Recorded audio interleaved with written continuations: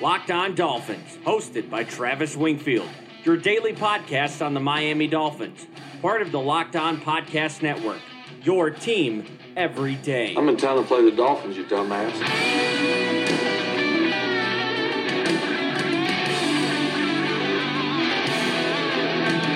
What's up, Dolphin fans, and welcome into the Tuesday, April the 16th edition of the Locked On Dolphins podcast. I am your host, Travis Wingfield, and as always, I am here to bring you your daily dose of Miami Dolphins football. And on today's show, we are joined by my former podcast co-host, Kevin Dern. Together, we are going to talk about all the Dolphins' defensive draft strategies as we try to get this ship righted under Brian Flores and the staff that he has assembled. Front seven and secondary options, changes to the scheme as described by Kevin himself, all of that and plenty more. But first, before any of it, I kindly invite each and every one of you to please subscribe to the podcast on the new Himalaya podcast app, Apple Podcast, Stitcher, Tuned In, Google Play, wherever you get your podcasts from. Go ahead and subscribe, rate, and review this show. Follow me on Twitter at Wingfield NFL. Follow the show at Locked On Fins. You can find all of my written work as well as the rest of the team up on LockedOnDolphins.com, the #1 blog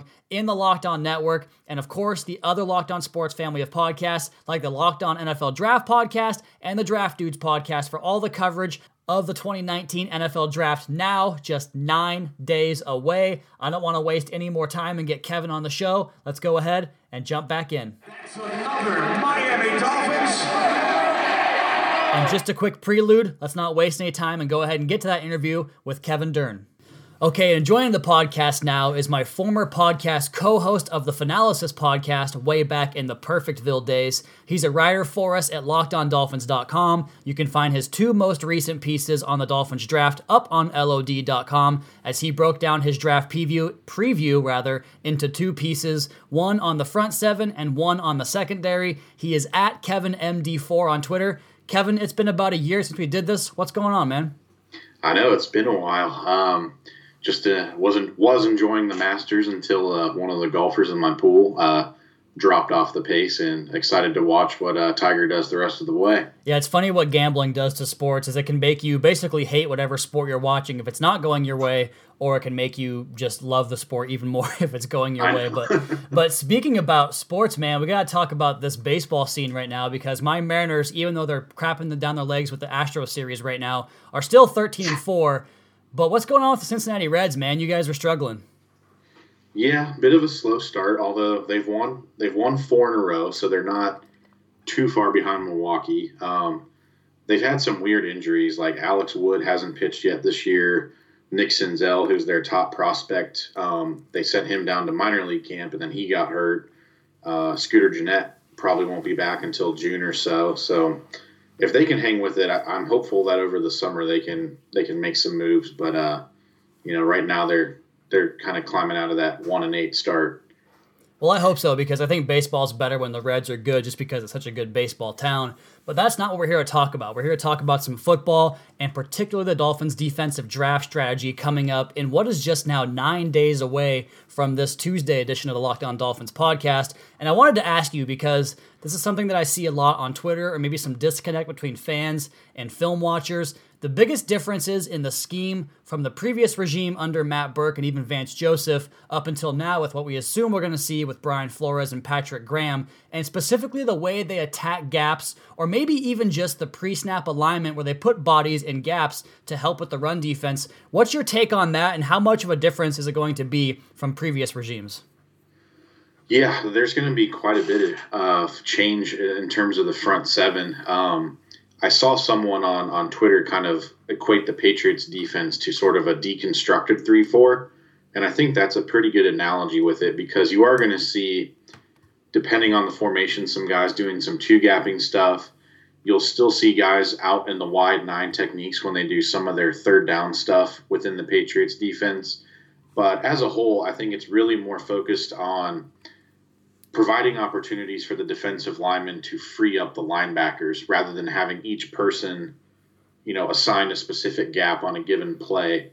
I think it's going to help the linebackers kind of, stay unblocked, and it also provides the opportunity for you to get more defensive backs on the field with that athleticism And one of the big things that kind of surprised me when I did that Patriots defensive piece about a month ago was how much they used Patrick Chung as an edge defender especially against the run. So that's a huge difference compared to where, Matt Burke was basically just relying on the defensive ends to kind of, set the tone of the defense and kind of play out from there.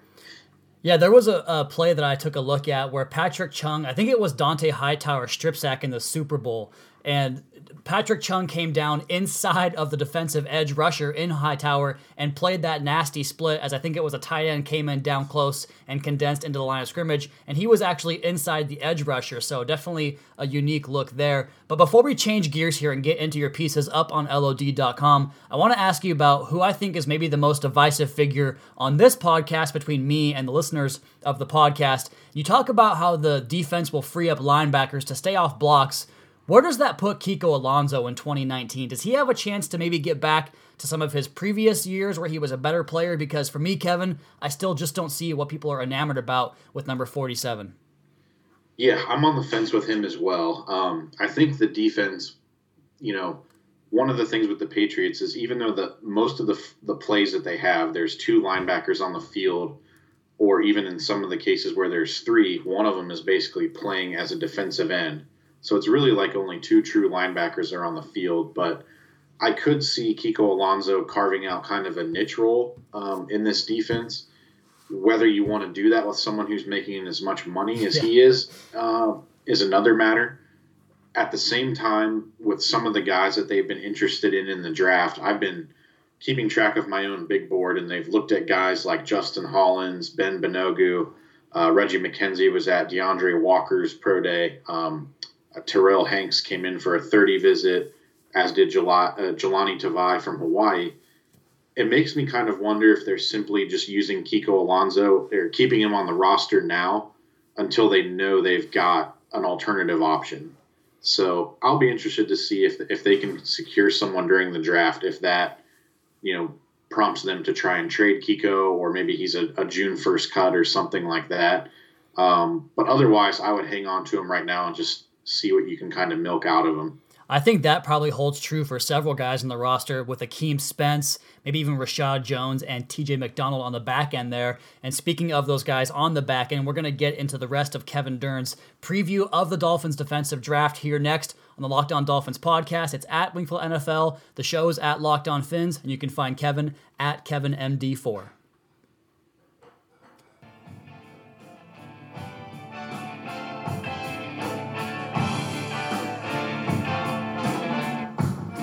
You guys hear me pumping up LockedOnDolphins.com all the time, and I do truly believe that it is the best source for all your daily Dolphins need when it comes to written content, and a big part of that is some of the guest writers or other staff writers we have, and Kevin, of course, is one of those guys who I wish you had more time to write, Kev. I understand that you don't, but he produces fantastic content for us all the time, and right now he has both of his draft preview pieces up on LockedOnDolphins.com, checking out the linebackers, the front 7 rather, and the defensive backfield, and we're going to go ahead and start there with the front 7 and talk about this group of players that I think you and I, Kev, have some similar draft crushes, not entirely linear, but we mostly agree. I've talked about Justin Hollins on the show a little bit. You mentioned him in the first segment, but why don't you go ahead and kick things off here with the guy that I think you're going to pick as your favorite day 2 option on the defensive line.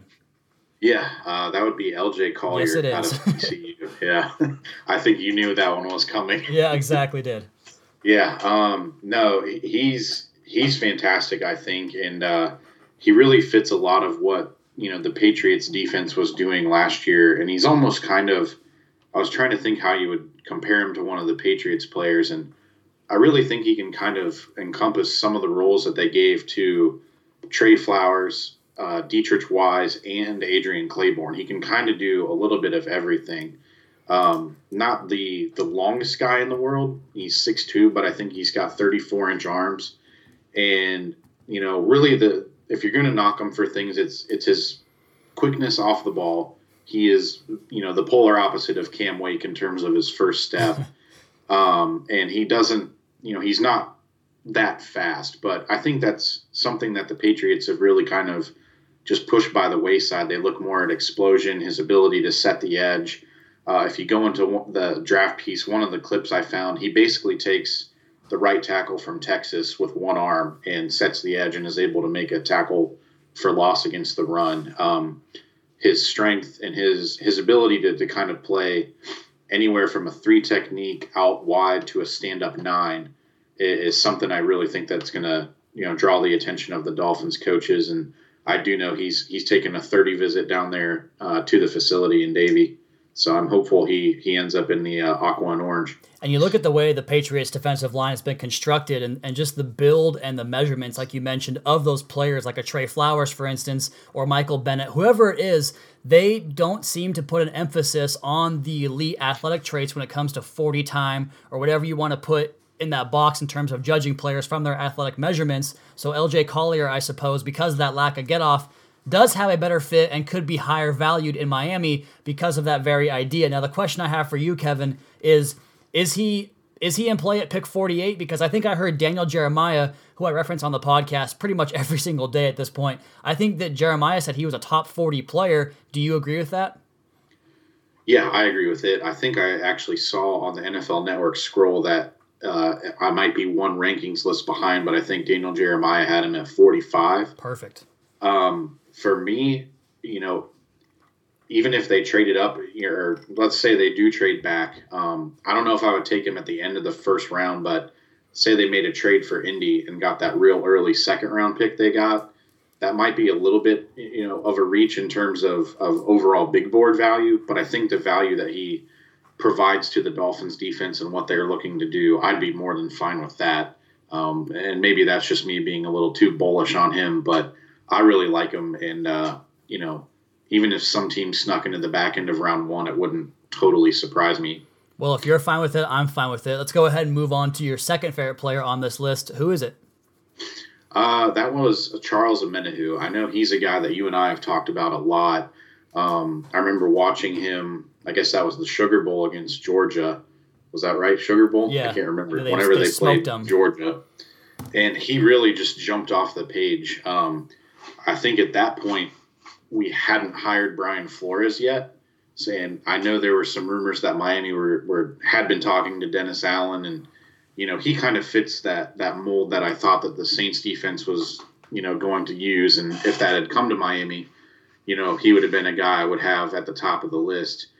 Watching a lot of him, he does a lot of different things.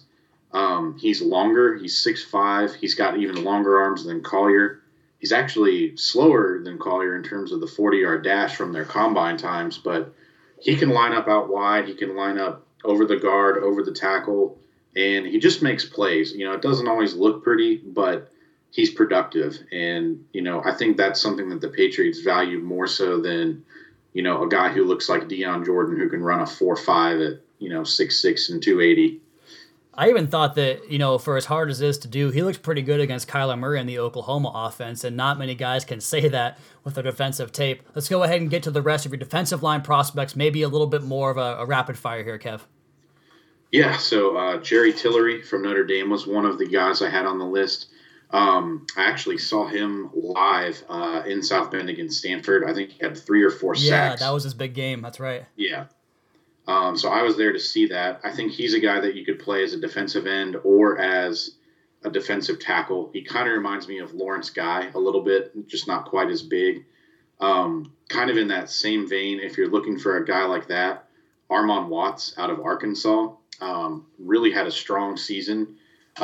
He didn't really play much at all in 2016 or 2017, but this past year he got 7 sacks and 8.5 tackles for loss.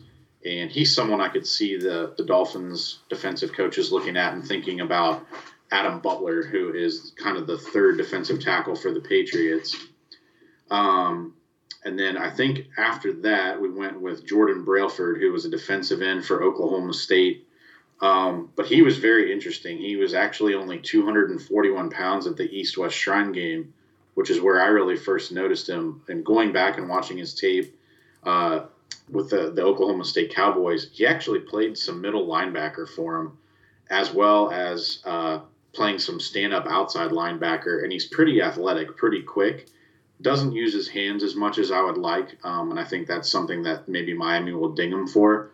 But if they really are looking for that type of Kyle Van Noy player, he could be a fit there. Along the defensive line, we kind of talked about Justin Hollins. I think he is more of a true 3-4 outside linebacker. At least he was in college. But he compared very favorably to Anthony Barr. I know you talked about that on the podcast earlier this week. I think he's come down to Miami for a 30 visit. He's a guy that I really liked. He's explosive. He's fast. I think he needs to bulk up a little bit to do some of the things that, Kyle Van Noy and Dante Hightower do if Miami's going to use him in that role. And then the last guy in the piece was actually an inside linebacker. And this was more kind of in the line if they do end up moving on from Kiko Alonso. Tavon Coney is another guy. He's local. He's from Palm Beach Gardens that I think Miami will really like. Just a guy who, he doesn't test well. He's not super big, but he's very, very productive. He just gets things done. And, Bill Belichick's moniker is do your job. And Tavon Coney's always doing that. So, he's the last guy I had in the front seven piece. So before we go to break here and turn things over to the defensive secondary, I want to ask you, because I think a lot of people have a tough time differentiating what is a defensive line prospect and what's a linebacker prospect in this new defense that, like you mentioned, is an adjusted 3-4 that really, I think 3-4 and 4-3 could be the two fronts they use the least when you consider 4-2s or even a 3-3 or whatever the options are. This defense is going to be very fluid. So how would you best describe what the Dolphins look for as an edge prospect compared to a guy who might convert to linebacker like a Justin Belford or a Jordan Belford or Justin Hollins or whoever it might be?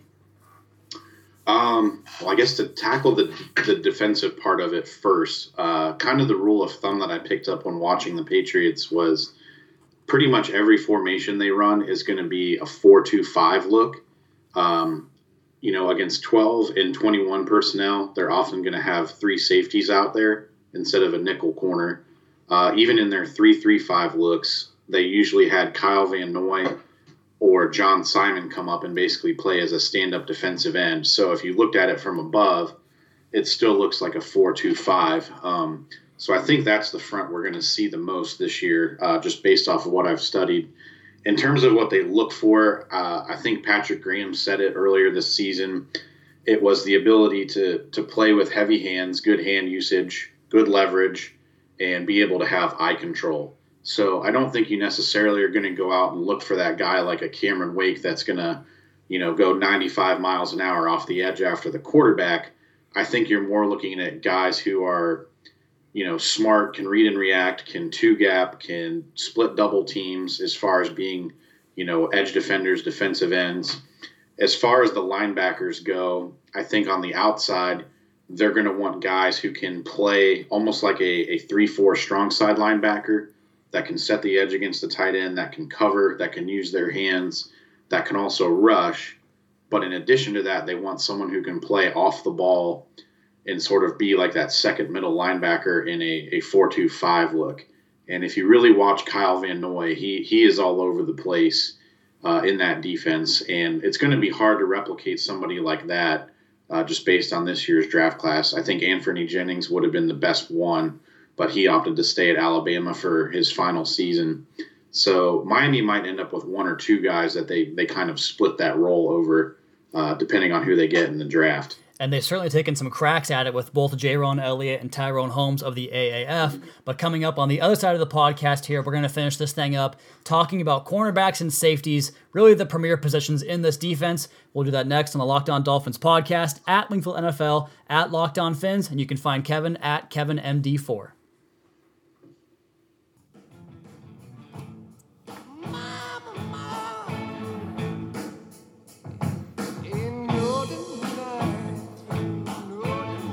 We try to teach you something on the podcast here every single day, and who better to have talk about defensive schematics and Dolphins players of needs, or positions of needs rather, on the defensive side of the football than Kevin Dern. And that's what we're talking about here on today's podcast on the Locked On Podcast Network. And we got to start here, Kevin, with the defensive backfield, because you and I think mostly agree that Minkah Fitzpatrick could be the catalyst of this defense. But they can't stop there with Fitzpatrick, Xavier Howard, Bobby McCain, because I don't know if you run into this, Kevin, but I have had to deal with it for 2 years now. And last year I implored the team to really think about Derwin James or Minkah Fitzpatrick. Of course, the Dolphins wind up with the latter, but this team needs safeties, and now more than ever, as we consider the fact that this position really is the driver of the defense, let's go ahead and start there and talk about the safeties from this class in your piece up on LockedOnDolphins.com that you're interested in looking at for the Dolphins. Yeah, I think they're definitely going to look at adding a safety who can play the middle of the field, which is to say like an Earl Thomas type of free safety. I also think they're going to want someone who can play as a split safety. Given that they have Rashad Jones and TJ McDonald, and there's some contractual things with those guys. As much as I love Jonathan Abram, he's my top safety in this class. I don't know if he's going to be a player Miami's going to want to take this year. So with that in mind, I think you're looking more at some free safety types. Chauncey Gardner-Johnson, who I know is a guy that you really like, he's my top one. Just because he's got some experience playing in the box, in the slot, and in the middle of the field, which is kind of similar to what Minkah Fitzpatrick can provide to you. And I think really if they do end up having to rely on one of the two between Jones and McDonald, it's that ability to play middle of the field that's going to unlock this defense and really unlock Minkah Fitzpatrick. The next guy that I talked about was Amani Hooker from Iowa. He's kind of the same type of player as Chauncey Gardner-Johnson, just not as athletic. Coming from the Big Ten, you've got to be able to buck up and play the run, and there's some pretty good examples of him doing that. And then the third safety that I looked at is actually a hometown guy here from Cincinnati, Mike Edwards of the University of Kentucky. He is more of a nickel safety.